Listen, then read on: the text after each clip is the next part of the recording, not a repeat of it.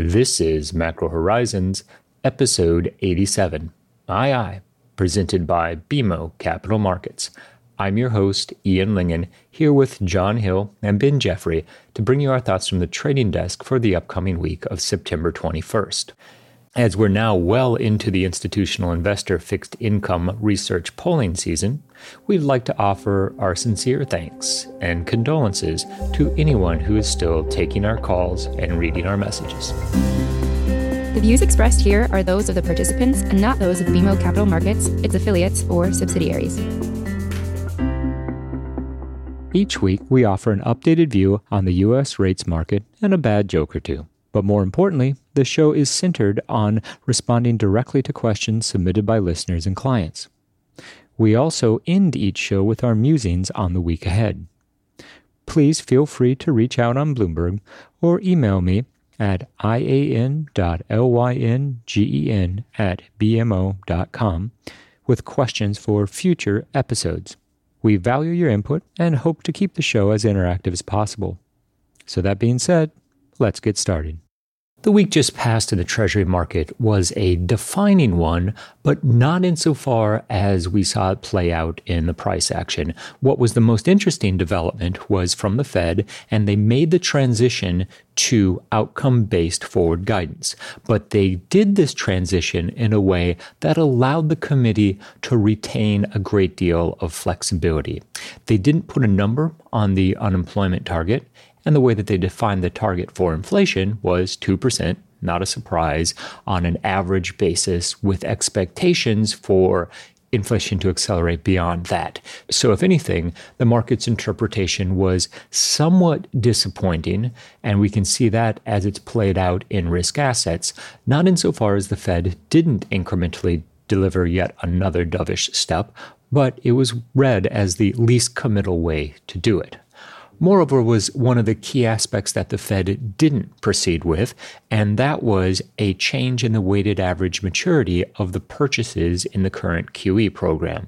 Now, while most people were not expecting that to be a September event, what we did see was an initial re-steepening of the 2s-10s curve as a result, with the long end of the curve leading the sell-off. Now, that price action was remarkably short-lived, and what almost immediately emerged was buying interest during the overnight session. So that 70 to 72 basis point level in 10-year rates remains defining, and it's key support in the event that we see another bearish impulse. We're tracking a downward sloping trend line in the 10-year sector, which is anchored at where the market started the beginning of September in 10s, let's call it roughly 75 basis points, and trends lower, leading right to the middle of the 67 to 68 basis point range in the next week or so. Now, this is relevant because the Treasury market is currently in the process of coiling, for lack of a better phrase.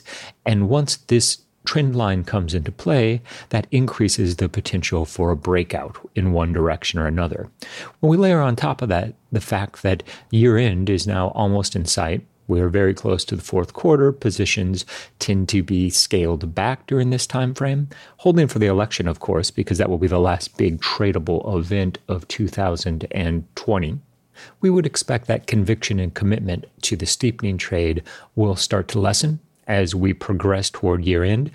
Positions will lighten up, and in no small amount of irony, that will actually create an ideal environment to see price action that is allowed to run and opens a possibility that we ultimately realize that re-steepening trade into the end of the year that we have been focused on. Re-steepening is a relatively intuitive argument given the fact that the 2-year sector remains solidly anchored to monetary policy expectations. The Fed's recently published projections make it very clear that they have no intention of raising rates, at least not through 2023. So that gets us to 2024 before there's any possibility that the Fed might attempt to normalize monetary policy. Our expectations are that a great deal of positive developments would need to occur between now and that point for the Fed to actually bring rates off the effective lower bound in 2024. But there's little question that there is a lot of economic data and potentially a vaccine between now and then. So the Fed was clearly the main event of the week, yet the price action really wasn't all that outsized. We still find ourselves in this range in 10-year yields, and really a lot of the main themes we took coming into this week are unchanged. Yeah, Ben, I think that one of my primary takeaways from this week was how strong the range is in 10-year yields. We've been on about the range in U.S. Treasuries as a theme, but to come and go with a Fed that delivered on outcome-based forward guidance and still find ourselves with 10-year yields at 67, 68 basis points, I think is very telling. In fact, if we look back over the course of the last 28 trading sessions, all but 5 of them has seen the 68 basis point level in one way, shape, or form. So my takeaway is between 65 and 70 basis points is a clear equilibrium for the Treasury market in 10s until we get something that truly redefines the macro narrative. Now, that didn't come from the Fed, but I do think it's interesting what we did get from the Fed. They transitioned to forward guidance that contains a specific level for inflation, i.e. 2%, and spoke in broader terms about the unemployment rate. Now, given everything that's going on with the pandemic, the K-shaped recovery, et cetera, it really isn't surprising that they didn't want to put a number on the unemployment rate. Moreover, one of the Fed's big risks with outcome-based forward guidance is one of credibility. Imagine a situation where they say, if we get to these 2 objectives, we're effectively bound to start the process of normalizing rates. When we couple what they said in the statement with the forward projections, I think it's worth noting that in 2023, they have the unemployment rate reaching 4%, the inflation rate reaching 2%, and still they have no intention of bringing rates off of the lower bound. Now, presumably, there would be some conversation, if it hadn't already occurred, about scaling back the growth of the balance sheet, the composition of QE, et cetera, by that point. Again, we're now talking 2 or 3 years in terms of a timeline. The other thing quickly that I would add is that we didn't see an extension in the weighted average maturity of the Fed's existing QE program. We didn't think that that was a September event, but it did lead to an incremental re-steepening impulse, which ultimately ended up being a buying opportunity. However, it is something that will remain on the table, and for that reason, presumably limit how far the curve can steepen until the point either they roll it out and we price it in, or the Fed makes it clear that while it's a potential, it's a 2021 event. I think the other big takeaway is the last several months have been so heavily dominated by the Fed in the Treasury market, and we're now starting to pivot to a new regime. Now, let me unpack what I'm thinking here. If you go back to March, April, huge amounts of liquidity injections via all the alphabet soup, $75 billion a day in QE purchases, Fed cuts to the zero lower bound. Since then, we've had a setup for this long-run framework shift where the Fed goes to average inflation targeting, and the setup for guidance that basically rates are going to stay at zero for years and QE is going to continue at pace. Sure, there might be the weighted average maturity tweaks to QE, but the key nuance is that regardless, really, of who wins the presidential election, regardless of the next few months' economic policy, overnight rates aren't going anywhere. QE is not going anywhere. Perhaps it gets tweaked a little bit. Perhaps there's some Fed speak, but at a high level, we're in a rates at the effective lower bound, QE going full blast for quite some time. That's a very predictable event. What this means then is because of the predictable nature of that information, the market's not really going to reprice massively off of anything the Fed does. We saw this in the past week. Even though they came out with outcome-based forward guidance, Ian, your point about the stability of the range means that everybody kind of understood this dynamic already. Everybody knew rates were at zero for a while. Everybody knew QE was going. However, the next step in this thinking is that we've moved past the Fed driving the day-to-day back and forth in the market, and it leans instead more heavily on two other things, namely fiscal policy, either the expectation after the election or the possibility of a stimulus in the near term, and the path of the virus and any vaccine. These have always been in the background, but I would offer that especially now that we're 50 days from the election, we should prepare ourselves for the fiscal back and forth or the fiscal policy expectation component to take a little bit more of the driver's seat in moving rates up and down, if you will. I think we're on the same page insofar as those are two of the primary drivers. I would say that the path of the coronavirus outweighs any near-term fiscal impetus, although, to your point, I think in the very near term, we'll get more progress toward a fiscal deal than we will anything definitive on the virus front. So short-term, trade a fiscal plan. Long-term, keep an eye on the path of the pandemic. The market is currently expecting an update on progress toward a COVID-19 vaccine sometime between now and the end of the year.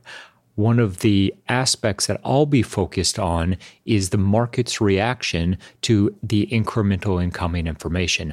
My baseline assumption is that investors do not actually need a fully functional, ready-to-distribute vaccine by the end of the year to justify current valuations in equities, for one, risk assets more broadly, but also the outright level of yields. I suspect that if we get enough confirmation via the phase 3 trial results and the information communicated from health officials that we're on the right track, that we could still find ourselves in a position in Q1 with no definitive path for timing on a vaccine, and nonetheless, equity valuations near record highs and attention shifting to the progression of the domestic economy through the coronavirus recession. One interesting question I received from a client this week is the economy at risk of a Wile E. Coyote moment if another fiscal stimulus does not end up coming through? In other words, if the current support measures run out around, call it year end or over the next few months, will we face an extremely adverse negative economic feedback loop? And I'm skeptical of that occurring because I guess the way I see it, there are really only two options of what could occur. One, the government support pulls back and the economy proves more resilient than we would expect, in which case this is not an apocalyptic scenario. Sure, there's probably some damage, but we'll keep muddling through. The second is if the government support runs out and it's increasingly obvious that the economy is about to be in a whole world of pain, well, I think the political dynamic changes around the fiscal negotiations in that point. In other words, one of the reasons we haven't gotten a new fiscal program is because the unemployment rate is falling faster than expected. Equities are doing quite well. If all of a sudden there's a serious risk that the economy is going to tip over into a double-dip recession and equities are dropping like a rock, I think that the two sides in the fiscal negotiations come together extremely quickly.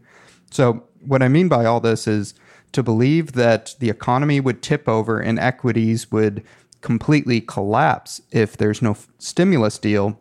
One also has to believe that even in a double-dip recession or something akin to that, we wouldn't get a change of minds and a new compromise to get a fiscal program out there. So where does that leave us on net? Ian, to your point, it actually kind of speaks to a stronger resiliency in some of these risk asset valuations than you might otherwise expect given the level of PE ratios.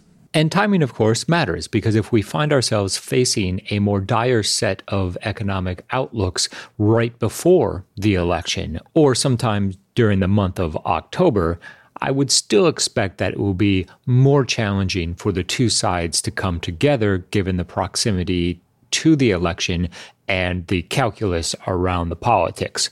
Although given the way that the economic data has been behaving thus far, I expect that there won't be any reckoning for the real economy until after the election, if not into 2021. And there's a point on risk assets here worth making, I think. And this is something I'd heard talked a lot about over the summer when stocks continued to grind higher and higher and higher and higher, is that during that time, valuations were moving to match sort of this period we're in right now that we've been discussing, where the economy continues to muddle along. Sure, there's still risks associated with another resurgence of the virus and just the passage of time continuing to weigh on the corporate sector. But it's this idea that equities repriced to this current level, and now we've kind of entered this chapter where it's up to the fundamentals to sort of catch up with valuations. And I don't have a strong lean one way or another, but this idea does sort of mesh with this temporary, maybe not weakness in stocks, but retracement from these fresh all-time highs. And now we're sort of seeing a consolidation, call it 5-6%, off the peaks that were set just a few weeks ago. I think part of what's going on in the equity market is at least in part a degree of disappointment with the Fed, or at a minimum, the passage of the Fed event risk to the upside for equities.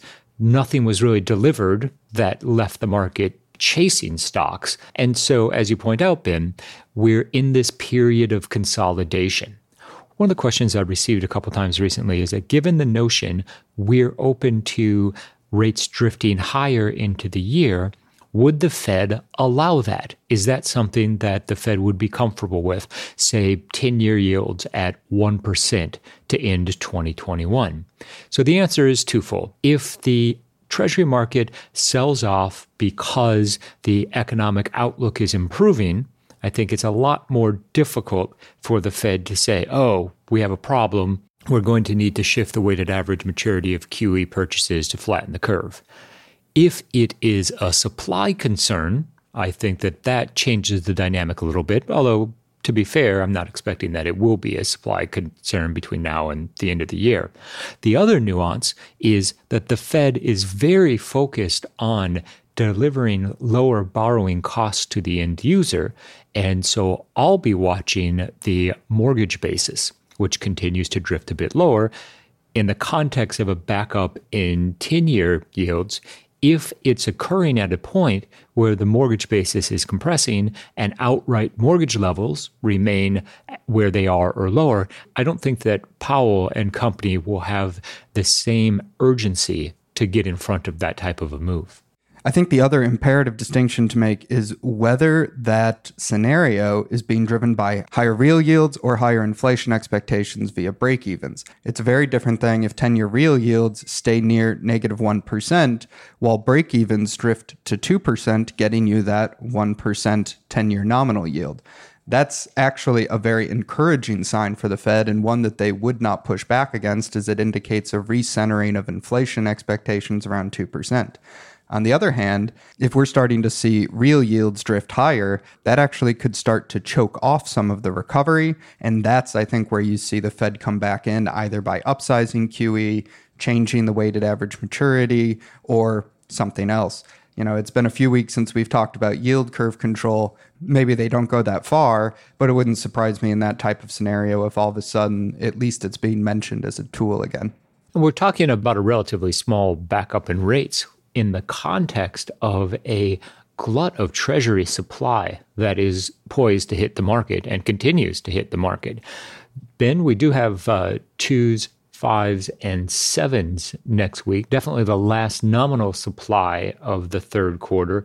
What's your take on recent auction performance? Yeah, in conversations all of us are having, supply continues to be that one background theme that sort of is a bullet point on the list of factors that could be pointing toward higher yields.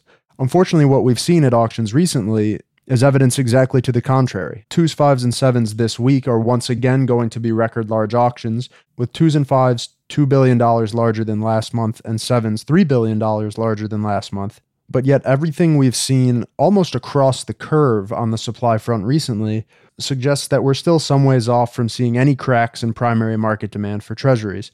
And on this week in particular, especially given what we heard from the Fed, the fact that Powell is actively in the process of telegraphing the intention to keep rates at zero out through the end of 2023 really is a positive for 2s, 3s, 5s, and arguably 7s, which is just another reason to expect that we'll see a round of solid auction sponsorship even if early in the week there is a slight risk of a move toward, if not through, the top of the local yield ranges. Remember last month, despite valuations being roughly where they are right now, 2s, 5s, and 7s all stopped through and were all record large auctions. So the takeaway is it's going to be another record round for Treasury auctions, and John Hill is keeping it reals.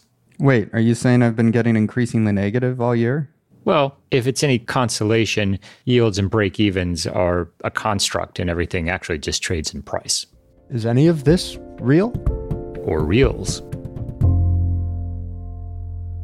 In the week ahead, the Treasury market has remarkably few fundamental inputs from which to derive trading direction. We do have a few housing reports, existing homes being the first on Tuesday, followed by new home sales on Thursday. We get an update on durable goods, but the fact of the matter is that the range that's been so consistent in the Treasury market, call it 60 basis points to 78 basis points in 10-year yields, has very little chance of breaking between now and month end at the earliest. And the fact of the matter is we're actually targeting the range to hold all the way through until the wake of the election, when we have a clear defined result from the presidential, House, and Senate elections. In the interim, we'll be attempting to play the extremes of the curve. So a bit of a re-steepening could provide an opportunity to book some profits up against that 72 to 75 range in 10s, and then the flip side being selling opportunities the closer that we get to the 60 basis point level. We do have some supply on the horizon. We have 52 billion 2 years, 53 billion 5 years, and 50 billion 7 years. If anything, that should limit downward pressure on front-end yields as the fourth quarter comes into view. We're still a week away from month and quarter end, but it will be especially important this round given what we saw in funding space in 2019. The Fed is very active in the funding market at this point, and eyes will be on the quarter-end dynamic as expectations are further refined for the year-end turn. Also on the horizon over the course of the next couple of weeks is the non-farm payrolls print for the month of September. Now, we were admittedly surprised with how well the August data came in, given the increase in COVID-19 cases and all the uncertainty associated with that as it applies to the employment market. Now, in September, the question then becomes, what has happened when some of those key government programs have rolled off? Were employees ultimately let go, which would obviously put downward pressure on non-farm payrolls. On the encouraging side, what we have seen was a stabilization in initial jobless claims at roughly that 850,000 level. The most recent print was for NFP survey week, so as it pertains to expectations for the BLS's official release, if there is at some point going to be a correction lower, it appears to be a Q4 event, at least for the time being. A watchful eye on COVID-19 case counts remains warranted, particularly as in-person education picks up with the back-to-school season. Certainly in the Northeast, there's been a lot of focus on how the process plays out and whether or not in-person education is going to be viable for the balance of 2020. We've reached the point in this week's episode where we'd like to offer our sincere thanks and condolences to anyone who has managed to make it this far. And as a reminder, we truly appreciate your support in this year's Institutional Investor Survey. If you've already weighed in, please let us know. I'd love to hear any positive feedback. Criticism and opportunities for improvement can be directed to Ben.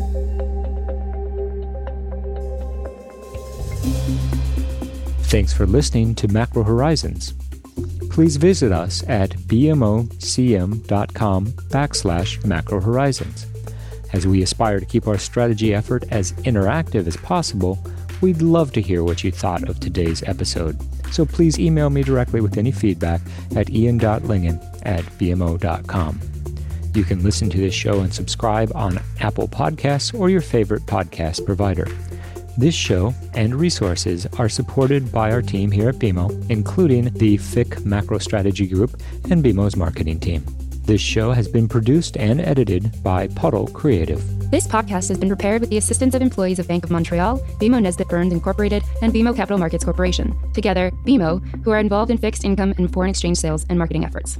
Accordingly, it should be considered to be a product of the fixed income and foreign exchange businesses generally, and not a research report that reflects the views of disinterested research analysts. Notwithstanding the foregoing, this podcast should not be construed as an offer or the solicitation of an offer to sell or to buy or subscribe for any particular product or services, including, without limitation, any commodities, securities, or other financial instruments. We are not soliciting any specific action based on this podcast. It is for the general information of our clients. It does not constitute a recommendation or a suggestion that any investment or strategy referenced herein may be suitable for you. It does not take into account the particular investment objectives, financial conditions, or needs of individual clients. Nothing in this podcast constitutes investment, legal, accounting, or tax advice, or a representation that any investment or strategy is suitable or appropriate to your unique circumstances, or otherwise constitutes an opinion or a recommendation to you.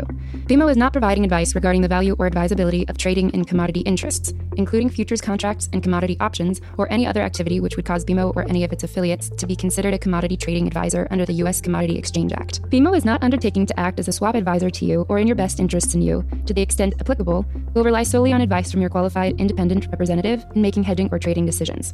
This podcast is not to be relied upon in substitution for the exercise of independent judgment. You should conduct your own independent analysis of the matters referred to herein, together with your qualified independent representative, if applicable. BMO assumes no responsibility for verification of the information in this podcast. No representation or warranty is made as to the accuracy or completeness of such information, and BMO accepts no liability whatsoever for any loss arising from any use of or reliance on this podcast. BMO assumes no obligation to correct or update this podcast. This podcast does not contain all information that may be required to evaluate any transaction or matter, and information may be available to BMO and/or its affiliates that is not reflected herein. BMO and its affiliates may have positions, long or short, and affect transactions or make markets in securities mentioned herein, or provide advice or loans to, or participate in the underwriting or restructuring of the obligations of, issuers and companies mentioned herein. Moreover, BMO's trading desks may have acted on the basis of the information in this podcast. For further information, please go to bmocm.com/macrohorizons/legal.